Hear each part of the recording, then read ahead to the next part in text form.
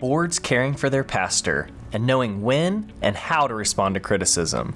It's all in today's podcast with part 2 of our special guest interview with Carey Nieuwhof. Informing, encouraging, and supporting your church. You're listening to the Excellence in Church Administration podcast from ECFA.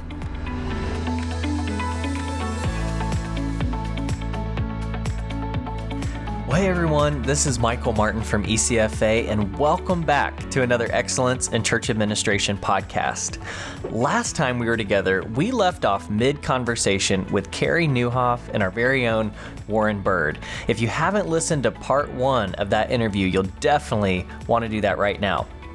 But without further ado, let's jump right back in as Warren and Carey had that discussion around the board's role in pastor accountability and soul care.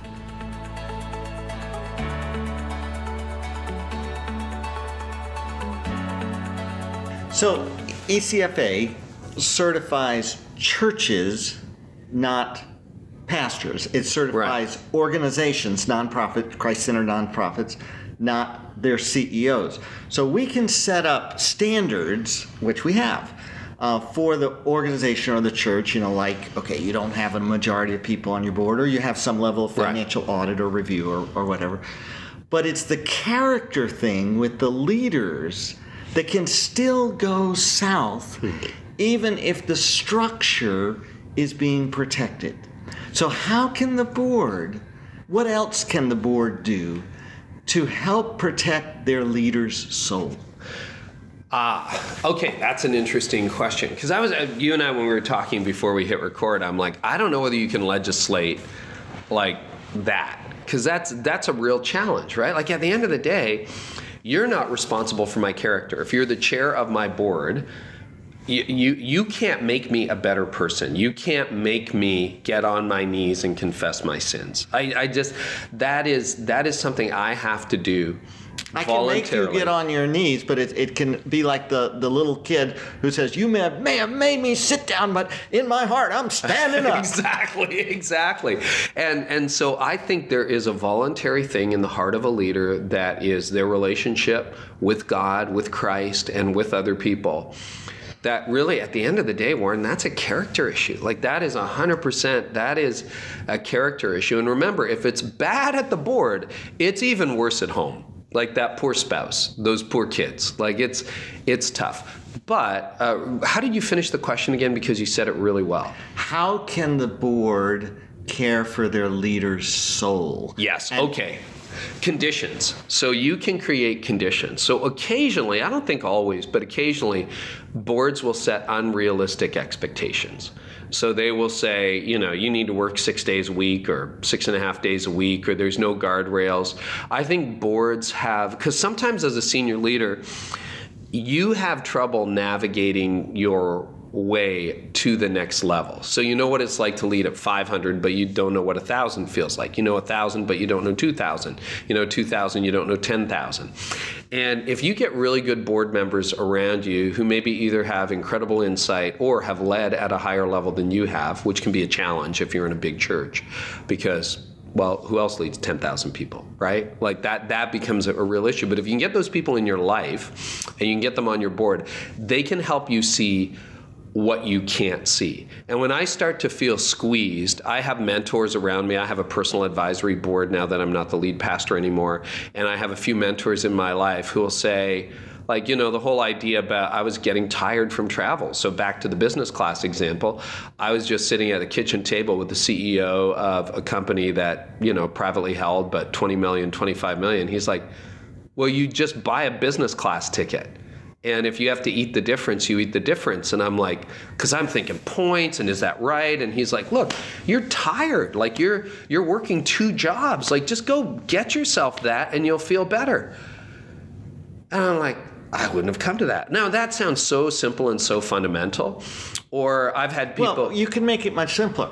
I did a Be Kind to Warren Bird's Body decision last year, and that meant I'm only going to do 1 6 a.m. and 1 red eye if I can over the course of the year, because I did an awful lot of them. Oh, brilliant. And I thought, okay, I can do that. I can just work with the schedules to make it happen so that I'm not getting up at 3 in the morning and then staying up late for a speaking or interviewing gig or whatever. See, that's so good. I cut out red eyes years ago. And occasionally if you're going to Europe or whatever, you're going to be on a red eye. But then you take the next day to recalibrate. And any frequent flyer who's listening to this knows exactly what I'm talking about. And if you don't, if you flew 100,000 miles a year, you'd start to understand, okay, this is a measurable part of your life. But even like I tend to be very loyal. So I have a lot of friends. And somebody just said to me, somebody in my life on my team said to me last month, they said, Carey, you tend to be better to your friends than they are to you. Yeah, Ooh. I know. Because all of a sudden you got 200 people asking for favors, or can you do this, or can you do that? And he goes, how often do you ask them for things? And I'm like, almost never. And he's like, well, you're better to your friends than they are to you. And I'm like, oh my gosh, like that was convicting. And you need voices like that in your life. And all those things are said in love. I think where pastors get paranoid is we get criticized all the time. But there are different kinds of criticism. And I mean, Scripture talks about it, right? A wound from a friend, a rebuke from a friend is not a rebuke, it's a gift. And the troll who's living in his mother's basement, who hates you and is making your life miserable on your blog, block him. Like you're not going to change the world with that person. Well, it's like anonymous letters. Why do you read an anonymous letter? If it's anonymous, you don't read it. Right. Or the person sitting at the back of your church who doesn't like your preaching, but doesn't give, doesn't serve, doesn't invite friends. It's like, I wouldn't put a lot of weight on that person's opinion. However, when someone who's aligned with your mission, who wants the church to win, who wants you to win, who has your back, who cares, who loves your family, who cares about your wife and cares about you, comes to you and says, Carey, I see some stuff. Can we talk? So how do you personally let those voices be the voices you really hear and not the cranky, squeaky wheel person that's the minority who makes the noise and yet it grates at you?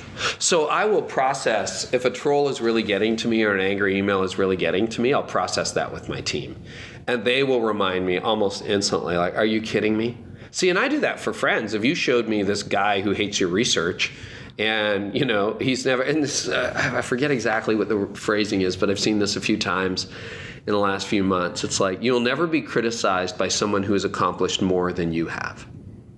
And almost inevitably, that person who's criticizing you, when you look at what they have done with their life, they're not trying to process as much as you're processing. Now, you will get criticism from a friend, so I will take that troll criticism or the unjustified, and I try to do what Scott Sauls said Tim Keller does with criticism. It's like, well, is there anything I can learn from it?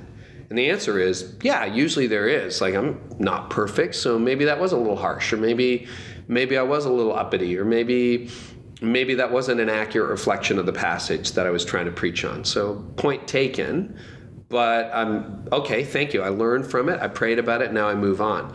But when a friend comes to you, and that's when I think you want to listen. And you as a leader, it's your responsibility to create the kind of environment where that feedback is welcome. And I had to get better at that over the years. Because at first, all criticism was bad criticism, and that's, you want your path to moral failure, there it is right there. But what I had to learn is... Why? Because that leads you to perfectionism? Well, yeah, it leads you and puts yourself on a pedestal. You're beyond reproach. Nobody can challenge me. So back to our earlier conversation, I can do whatever I want. Yeah. I'm just going to do whatever I want. And you can't tell me anything. Well, that is a very dangerous space to be. But my assistant's worked with me for 10 years. She will, and she's a 2 on the Enneagram, so she's very gentle about it, but she'll say, hey, I'm concerned about this, or you were out of line in this meeting, or this isn't fair. And as a leader, it's your responsibility to cultivate that kind of feedback. It's your job to say to your team, I need honest criticism from you, and I won't judge you for it. So bring it. And, Jeff Henderson asked the question, what's it like to be on the other side of me? You can start there. And then be prepared to listen And don't let your face show that you're freaking out on the inside. Freak out on the inside, but just go, thank you, Warren. Oh, so when I was in that meeting, I really looked angry and surly, and you might not even have felt that way, but that's how you came across. Or maybe you were, and you're just calling me out on it. And I take notes, and the thing that you say after you get that kind of feedback is thank you. Mm-hmm. And then if you need to go into another room and cry or rage or whatever, you do that, but you don't do that in the presence of the person. And you process it before God, and then you go back for further clarification. And that is humility. Because, okay, here's something, and I wrote about this and didn't see it coming. But I've been thinking a lot about humility versus humiliation. So humiliation is involuntary humility. That's all it is, right? So if I've got this giant spinach thing in my teeth, and you're like, after we're done this interview, let's say it was video, like, Carrie, you had spinach in your teeth on national TV. It looks like you played hockey and you got... Which, interestingly, I went to my hotel room last night and I did have spinach in my teeth. And nobody told you. Nobody had told me. Nobody told you. And I thought, did I get that at lunch or dinner? Pull out my phone and just check now. Yeah, I know. You're like, what if that was breakfast? Oh, no. But you have spinach in your teeth, right? And so... that is a gift. That kind of criticism is a gift, and you have to cultivate it, and you have to thank people for it. But humiliation, that's where I was going with that. That's right. So humiliation is like, oh, I had spinach in my teeth. So what was that? What was that moment that we've all had? You thought you were up here, but the situation or the people in the room put you here. And that's when I thought I was doing a great job at the meeting, but I kind of I took you out, and then I criticized that person. And then afterwards they said, Carrie, that was the worst meeting we have ever been to in our lives. I thought I was up here. They just put me down here. And you slip and fall on the ice. You were like, Mr. Cool. Floop. There's no dignity once you're down on the ice and you bruised everything. You thought you were up here, the situation or circumstance put you down here. And so Jesus comes along and he says, live down here. Humble yourself. And that is a real challenge to me to stay humble. Because, when it comes to humiliation, it's hard to fall off the floor. It's really hard to fall off the floor. If you keep yourself on the floor, you keep yourself grounded, you keep yourself humble, you do what Paul says, and you think of other people as better than you probably are not going to set yourself up for a fall. So let me try to land this. We framed the interview around your fantastic blog, and I've said publicly many times that I read your blog and listen to your podcast probably more than anybody else about disruptive trends. Yeah. And yet, as we've talked about the disruptive trends, both before we cut record on and after, we keep coming back to this personal character stuff, which makes me almost wonder if the disruptive trends in society is not the issue, but it's the who we are and who we're becoming and how we're responding. Well, I think that is the issue of life. Is that not? Like that, the ancients called this sanctification. And when you look at great, okay, so you're on top of online church and you've got 50,000 people in online church and you've grown to multi-site and you've got, the workplace culture, we started there. And you're not a consumer, you're a discipleship thing. And I'm just going over the trends right now. And what was the number one? Yeah, you've moved toward charismatic worship because you realize that the attractional model for the last 10 years has kind of hit its expiry date, or it's aging a little bit. So you've done all those cultural trends and you're current with the culture, but you're a jerk. Come on. It's kind of over, or there's something secret going on. It's all for vain. It's 1 Corinthians 13 where Paul says, I can speak in the tongues of men and of angels, but if I don't have love, I'm nothing. You can have 79 campuses, but if you don't have love, you're nothing. And we live in an age where we're not getting away with it anymore. And that is not all bad. Now, do I believe in public shaming and piling on the person who's in the ditch? No. But the fact that we seem to be, and the world doesn't know what to do with its accountability. If you look at it, it's the weirdest thing happening in social media right now. This is another trend. This should be for 2020.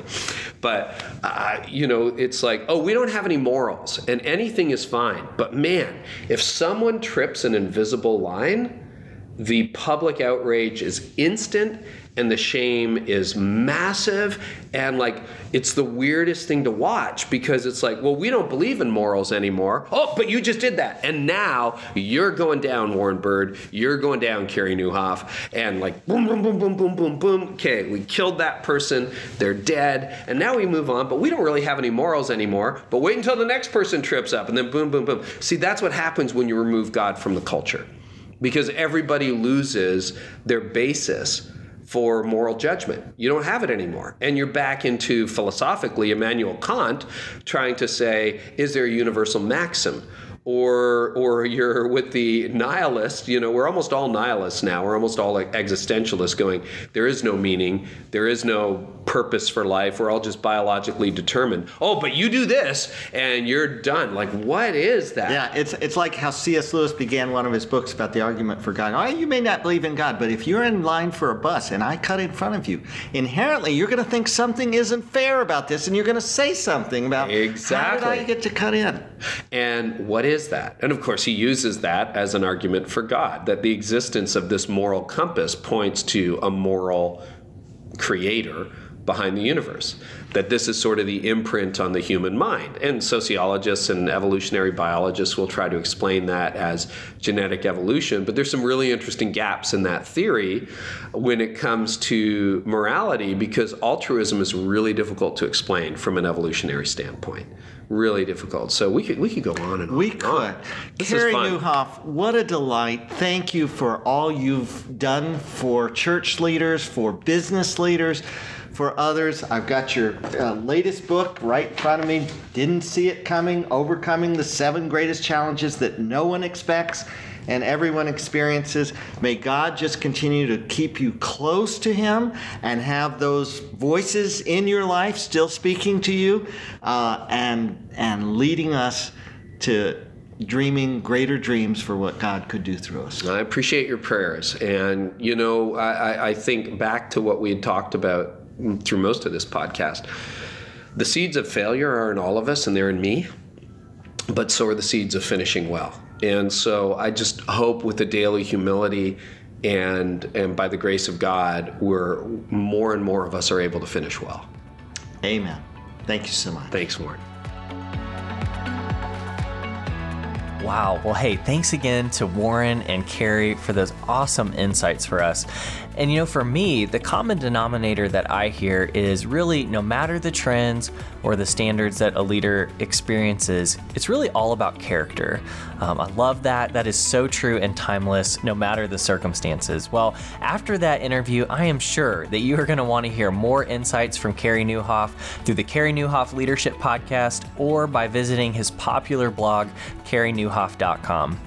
Well, thanks again for tuning in. If you like what you hear, we'd love for you to rate and review our podcast on iTunes or wherever you get your podcasts. We appreciate you so much and look forward to being with you again soon for another Excellence in Church Administration podcast.